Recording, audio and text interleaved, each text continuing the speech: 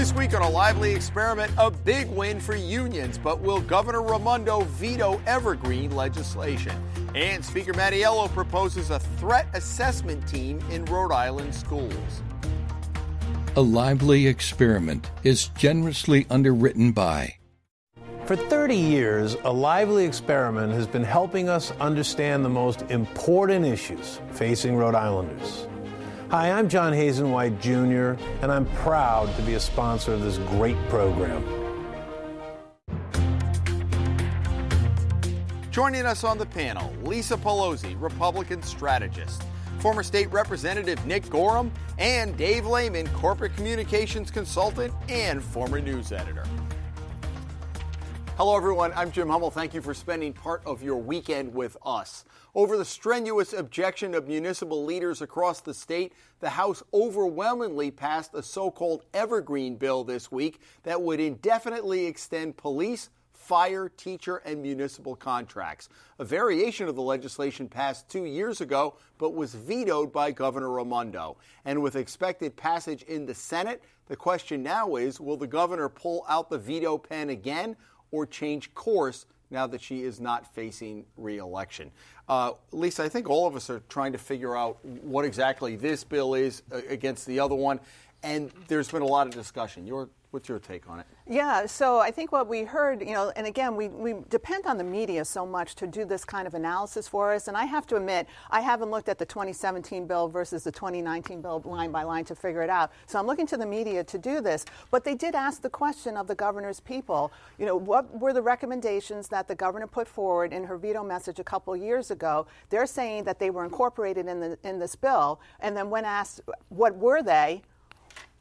That's where we are right now. So I think we're all trying to figure out. I'm trying to figure out what has changed in this state, because a number of years ago, when the governor, when she was treasurer, was able to get forward with her pension reform bill, we thought the union's strength was going down. And then now an election happens, and then we have these bills coming forward, and she's not coming out right now to say she's going to veto them. After you mentioned, we had mayors and town managers from Westerly to Woonsocket saying, this is bad. Nick, you've seen this both. You're a former legislator, but also you're the solicitor for Coventry. So you see it from both sides. The effect, if this does go through, and it looks like it may, what are you thinking for municipalities? I think it's just going to be harder to make responsible budgets in municipalities because you've got the 4% cap on the one hand that's been imposed by the legislature, and when you make it harder to control costs, which is what the complaint is among the many municipal leaders who testified against the bill and held press conferences, including the mayor of Providence and others. It's just going to be impossible to make a budget that stays below 4%. And I think the real casualty is going to be how are municipalities going to finance capital improvements to their budgets. That's going to be really challenging. Because there's only so much money. Correct. You've got a 4% cap imposed by the General Assembly every year on the levy. So it's going to be very challenging. I think regardless of whether it's very different from the 2017 bill, I think the governor is going to be under tremendous pressure to veto this from the municipalities and, perhaps the media. She's really on the spot now. But she was also supported by the unions in some ways and Speaker Mattiello, so maybe the die was cast initially, although we'll see. Dave? Well, the one thing that she has going for her, in a sense, is she is not up for re-election down the road where if she angers the unions by vetoing it, that could come back to haunt her, because she has a fragile relationship to a certain extent because of the pension decisions that she made back when she was the state treasurer. The other aspect of this, I think, for Gina Raimondo is she's got to figure out, as head of the National Governors Association, I don't know if there are any implications there, if there are pressure on her, being the head of the Democratic Governors Association, that there may be some pressure there in a presidential year. So, I'm not sure about those nuances, but I think on the merits of it, that's where this gets really difficult. And I think it does show the power, the enormous power that labor still has. Sometimes I think when we look at the number of people who are in labor membership has gone down, but Rhode Island, I think, has the highest per capita number of people in unions still in the country. I think we're about 17%. The national average is, I think, around 11%. So we are still a very unionized state by comparison, a lot less than what it was 30 years ago. So it's a tough act, and I think labor does make an argument that if a contract comes to an end, and there's nothing in place, obviously, there have been some communities that have taken very drastic action. They've changed the contract until a new contract is in. Some have viewed that as being punitive. I guess this is one of those situations, really, when you look at this, where you stand kind of depends upon where you sit. Well, and it was East Providence 10 years ago, and then it was North Kingstown with the firefighters because they were in between contracts. That's the example they used. And Warwick, too. And here's one of my gripes, and I'm going to turn to Nick on this one, too, that what the General Assembly can do sometimes. More we're hearing there's goodwill, good faith on both sides to try to come together when a contract's about to end to do this. This bill, should it go forward, really tips it in favor of the unions, of the people. Why should they come back I'm not to do it? coming to the table. But you just brought up, I mean, in East Providence, it was a very unique situation a number of years ago under the budget of why they had to do what they do. Warwick, another example, they have had bad relations between the city council and the school committee to begin with. But this is what I don't like. When the General Assembly, here we have a couple instances, let's pass this bill that's going to impact every single town and community in the state, instead of just letting the two parties work it out. That's what the General Assembly does sometimes. They do this broad sweep. Right. Well, they have the power to set the rules for collective bargaining. The trouble with this is that it just removes a huge incentive for the unions to come to the table at all. Mm-hmm. If you've got what you want, then the Evergreen Bill, as it's called, really removes a lot of the inducements to come to the table. If you've got what you want, why would you? Right. And if you do come to the table, it's going to be retroactive. The union representative called it contract continuation legislation. They didn't want it to be lifetime or evergreen. You made a good point at the beginning, though. You look at the totality. The firefighter overtime bill went through. That was controversial. And the Stop and Shop union seemed to have really scored a pretty big victory here. I think management took a real hit on that. So it goes to your point, Dave, about at a time when unions maybe have been seen as weak, here looking pretty good, right? It is, but I'm just going to talk to my personal situation. I'm a Stop and Shop, and the reason I didn't go shopping was I didn't want the people there to remember me that I did it. Now, that doesn't mean I was taking sides and I'm supporting the union over the management. Yeah. It was more the personal relationship. We're waiting to see if the workers are going to ratify that, and we still don't know the details of what the agreement was, so I can't tell you yet that union won over management on this. So we shall see. All right. Providence schools got a lot of attention the last week. Governor Raimondo and Providence Mayor Jorge Elorza came together to say we need to fix the problem. I guess the question a lot of people have, Dave, is where you been the last 4 years? I mean, this is like some new revelation that we've got to take care of the children. Right? You know, I worked here as a news anchor for a number of years, and I would come back and work here again and leave and come back and work here again. And it's almost as if it's the same thing from 30 years ago. I mean, it's just amazing that this problem continues. We have consistently been, certainly in the last 20 years, well below our neighbors in Massachusetts. And, sometimes, as parents, as some of us are, sometimes your message doesn't get to your children as effectively as if you point to the next door neighbor and say, why can't you be a little bit more like Johnny, who's a great kid? This is kind of the same thing with us. We've got a great state next to us, Massachusetts, which has done a great job. They were in trouble 20 years ago. They figured out a way to do it. We keep hopscotching around. We can't keep superintendents for very long. We can't keep education commissioners very long. If you get somebody who wants to come in here and really shake things up, oh my God, everybody blows up, and that's where, and the unions come into play on that as well. They exert a lot of pressure. So we have the stasis that we just can't get beyond.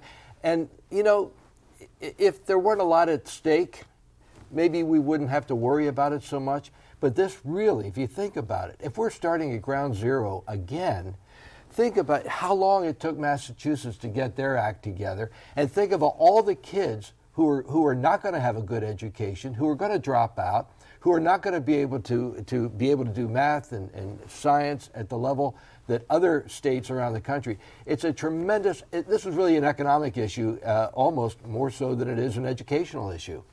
I know when I heard it, I had kind of a mix, hallelujah, and then what took us so long to do this? You know, when I well, think like this is the new thing now. I'm in my second. Where were you your first term? Both the mayor, and I'm sure some of this was driven by the new education commissioner who was coming in, Ms. Infante Green. Right. So we have that change. We have a new superintendent coming into the Providence School. You know, so here we go again, and it's supposed to take 60 days. If we don't know by now what's wrong, right? So that's not the issue. It's going to be, what are we going to do to change it? And I don't know if we're ready to make those hard decisions. It could just be, once again, here we go through an exercise of looking at everything, bringing people to the table, getting comments. But will this, the new commissioner really be able to have the political will and force behind her to make these changes? And as you said about the changing every few years, we got to stay on course. Right. As Massachusetts said, what can they do in Providence? Well, in the interest of full disclosure, my wife is a Providence school teacher. So you hear it at home. I do, and it's very enlightening, I'll tell you. I think this is the new Commissioner of Education, Ms. Infante Green, delivering on a promise that she made, which is, I'm going to fix urban education first. And, of course, Providence is the centerpiece of that. And I wish her well. I mean, this is going to be a real challenge. There are language barriers that are very difficult to deal with. Providence being a declared sanctuary city, it's only magnified that issue. And I'm glad that the state and Providence are collaborating, because Providence really, it needs a breath of fresh air, a new look, and a way to fix the schools there. There's also no been question about it. I was going to say, I really suspect that if this doesn't work, and it doesn't work initially, I almost think it's going to be a state takeover of the Providence system. Well, that's what everybody asked at the press conference, and then everybody's like, whoa, we're not there yet. Yeah. But if you're talking this magnitude and it doesn't work, then what other option do you have, right? And I think it actually might be the best thing to happen, and not just in the city of Providence. We should be looking at all the communities and have kind of benchmarks that if they're not meeting them, holding them accountable, and then if they're not meeting it, having the State Department of Ed step in. I mean, what we've been doing is not working, and if we don't start changing it, I feel for the students. When I think back to when I was in Governor Ahmed's office, almost, 18 years ago, children have been born and gone through school generation through this, and it's just such a shame that the quality of your education depends on your zip code in the state. I mean, that is such a shame here. That's a fact. Absolutely. Well, speaking of schools, Speaker Mattiello, not surprisingly, had a bill that he is the proponent of go through in lightning quick fashion. It was set up, and this is in response to the gun control legislation, to set up threat assessment teams. And I thought this was a pretty good idea. Now, whether this gives him cover with passing gun control, but I thought it was interesting that this is a very practical thing to have people in the schools who know everybody. Dave, you and I have had kids in schools that they say, hey, boy, this kid is he might go off the rail. Your kids know. Mm-hmm. So the students and teachers, and they would do a threat assessment. I think it's a practical step in the right direction. That was my first impression, too, and it still is my impression. However, I always get concerned about interim steps and I'm not sure where they're going to lead. I would like to know if this has been done elsewhere, and if it has been, what has been the success or the lack of success for that? But I think it almost seems like it's so consumer friendly that you really can't criticize it or you can't put it down. I just would like to know if it's been done somewhere else. Yeah, maybe it has. I can't speak to elementary and secondary, but I can speak to higher education, and it's been done for a number of years now, that we have these teams put together of different departments within the university that come together on a regular basis. There are systems in place for teachers and for professors and for students and staff to anonymously send information along. So in case, just to say, I'm concerned about the student, the behavior has changed over the past number of weeks. and then the group looks at it and then figures out how best to go forward. It started with the Virginia Tech incident back in 2007. If we have better awareness of the different problems that students are confronting, the university needs to know it and then work with the student. Now, does that practically bubble up if there was a problem kid? Now, anybody can report that to the team? Yes. And can it bubble up from students too? Are they made aware of this? Yes. We do a lot of public education, internally for students to know, for staff, faculty, all to know that you have a place to turn to, that if you're concerned about somebody, that you can report it. And it's not telling on somebody. It's really trying to see, say there's been a change here. What can we do to help this person? And maybe they need help. Yeah. I think it's an effort by the speaker to address the issue that is just never going to go away, which is what do you do about firearms near schools? And I think it's, as Dave said, it's almost impossible to disagree with this idea. It's a good idea. It's been done elsewhere successfully, but I don't think it's going to satisfy the people who just want legislation that says under no circumstances can any guns be allowed anywhere near a school. And that's the difficult Second Amendment issue that I think the speaker is trying to avoid. And we've seen that with abortion and gun control. You see these rallies, talk about Groundhog Day year after year after year. And I think the circumstances have changed, certainly with the Parkland shooting. But, Nick, you were up there. I mean, I'm sure there were issues back. The gun control legislation was up there. But it's a pretty heavy lobby from the firearms group, is it not?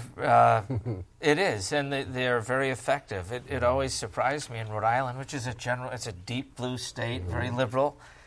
The NRA is very effective in the Rhode Island General Assembly. There's no question about it. So this will be another litmus test about that, because I don't think that issue with guns in schools is going away just because we have a threat assessment team imposed by statute or not. Right. It's just not going away. Well, also, I do think what has changed over the years, Jim, is that we have seen more and more incidents that affect colleges and universities where people have been shot, somebody has just gone off the rails, and there's concern about adults going into the schools, elementary and high schools and so forth. That has changed, and I think the seriousness of that threat really is a change agent here where something does need to be done. And in terms of weapons around schools or in schools, I would be in favor. My own feeling is I'd be in favor of that, just because if you don't do it, we're inviting more and more of these episodes which really result in carnage. It's not a one-on-one. It's a lot of people who get killed at a very young age. So I think there's a social aspect to this as well. All right. The General Assembly will be heading into the meat of the session shortly. Big question is how they're going to balance this budget. Nick, we haven't had you on since this was introduced earlier, and we've picked this apart week after week. Having sat in that chamber and looking at this budget and how it's put together, give me your thoughts on it. Well, let's see. There's not enough money, and there are too many bills. So this is when it gets... That pretty much whittles it down. Let's move to the next subject. So this is when you swing into my favorite part of the legislative year, when, the rubber hits the road and things have to get done. And, all the indications are there's just not enough money. So now the priorities become determined. It's a $10 billion budget. How can there not be enough money? Yeah, it was $6 billion when I was up there, and that was not that long ago. What happened to the $4 billion? I don't know. Yeah. It's going to be interesting because the speaker he's got a majority, but barely, and there's that article in the Constitution that says you have to get 50 votes on the board to pass all the local and all the local appropriations, local and private appropriations. Those are legislative grants, the sweet candy of inducement. And I think we talked about this before, I think the last time I was on. The Republicans may very well become relevant this year in helping the speaker craft a budget that will pass, because they can be part of the 50. Yeah. So I think, Nick, when we were up together, when Governor Almond and you were in the General Assembly, it always was the November estimating conference. The numbers came in low, And then May, the numbers came in high. It was like, perpetual, that's what happened. I think what we've been seeing this year is that every indication is showing that the May revenues are not going to come in strong.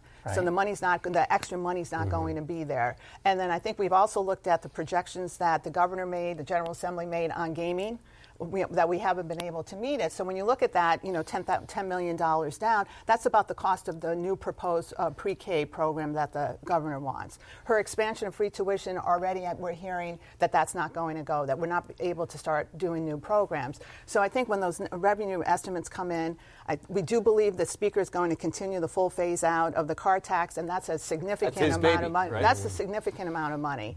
So I don't know. I always talk about horse trading, like you said, your favorite time of year. Yeah. It's the what do you want, what do we want, what do you want? Okay, let's do that. So that's going to be happening shortly. The concern that I have over this budget and last year's budget is we are in affluent times.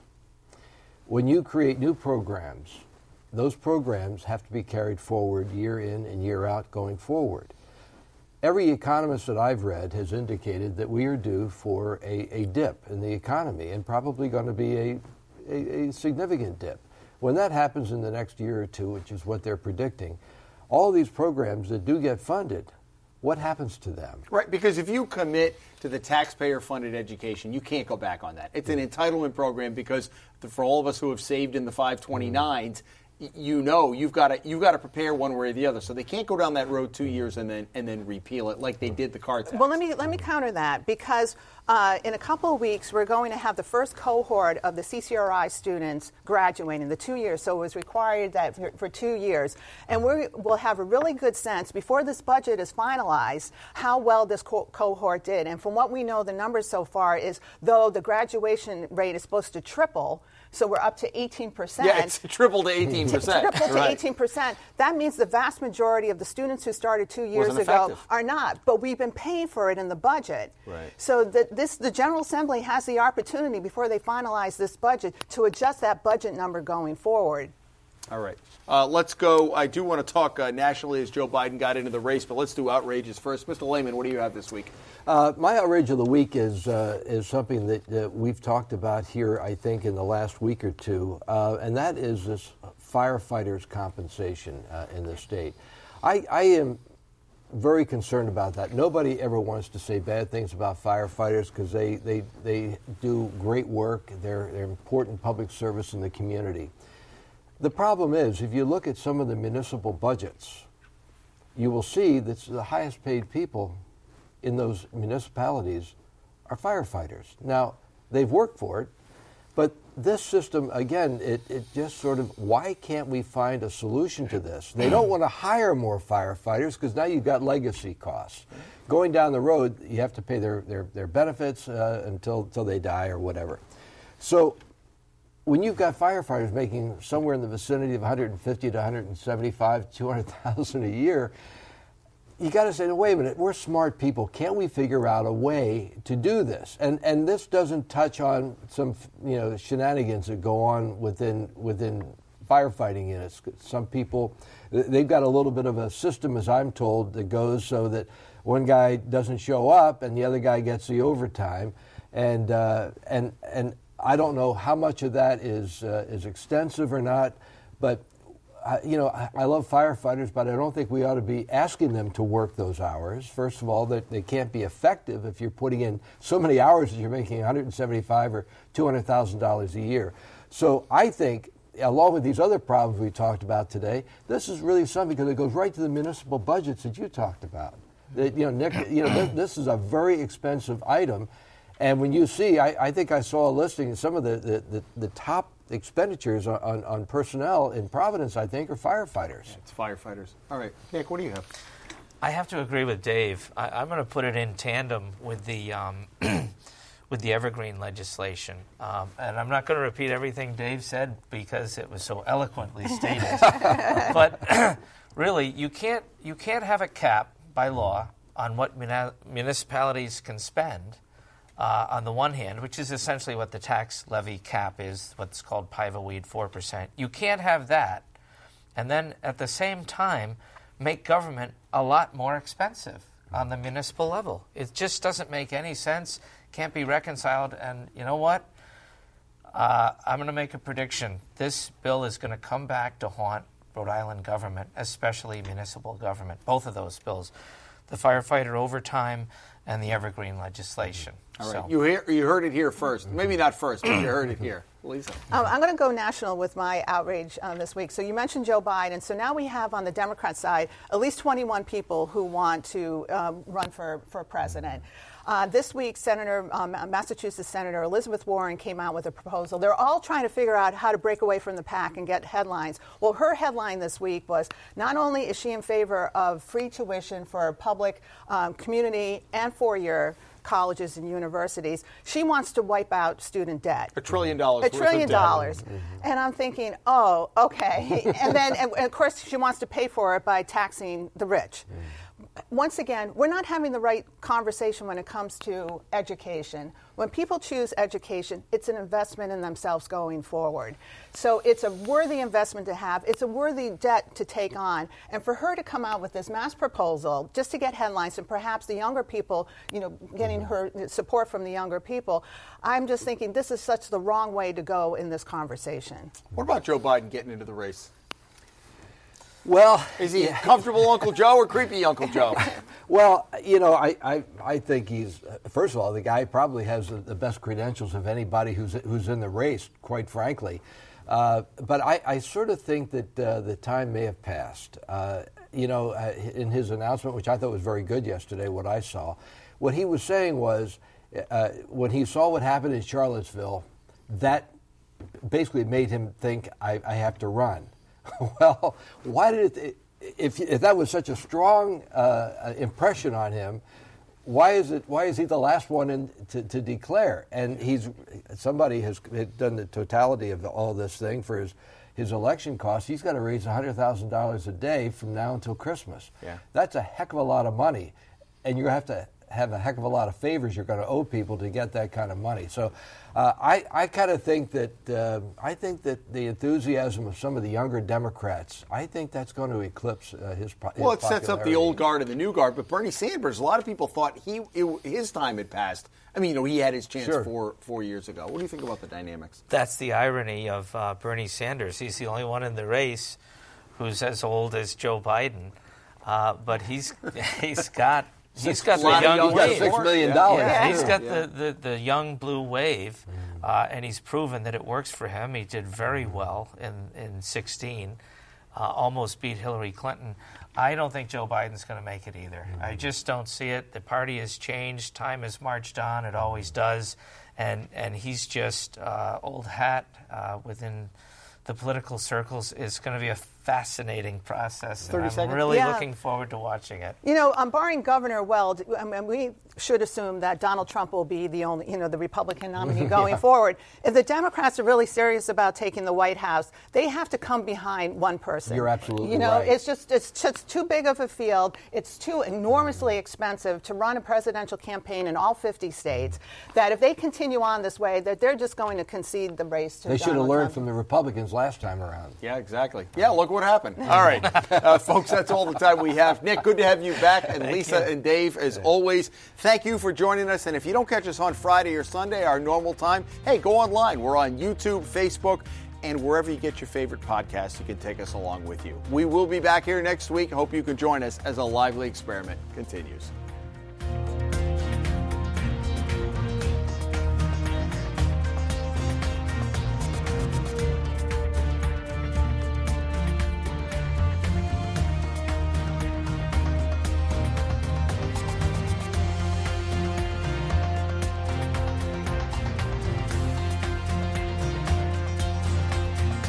A Lively Experiment is generously underwritten by. For 30 years, A Lively Experiment has been helping us understand the most important issues facing Rhode Islanders. Hi, I'm John Hazen White Jr., and I'm proud to be a sponsor of this great program.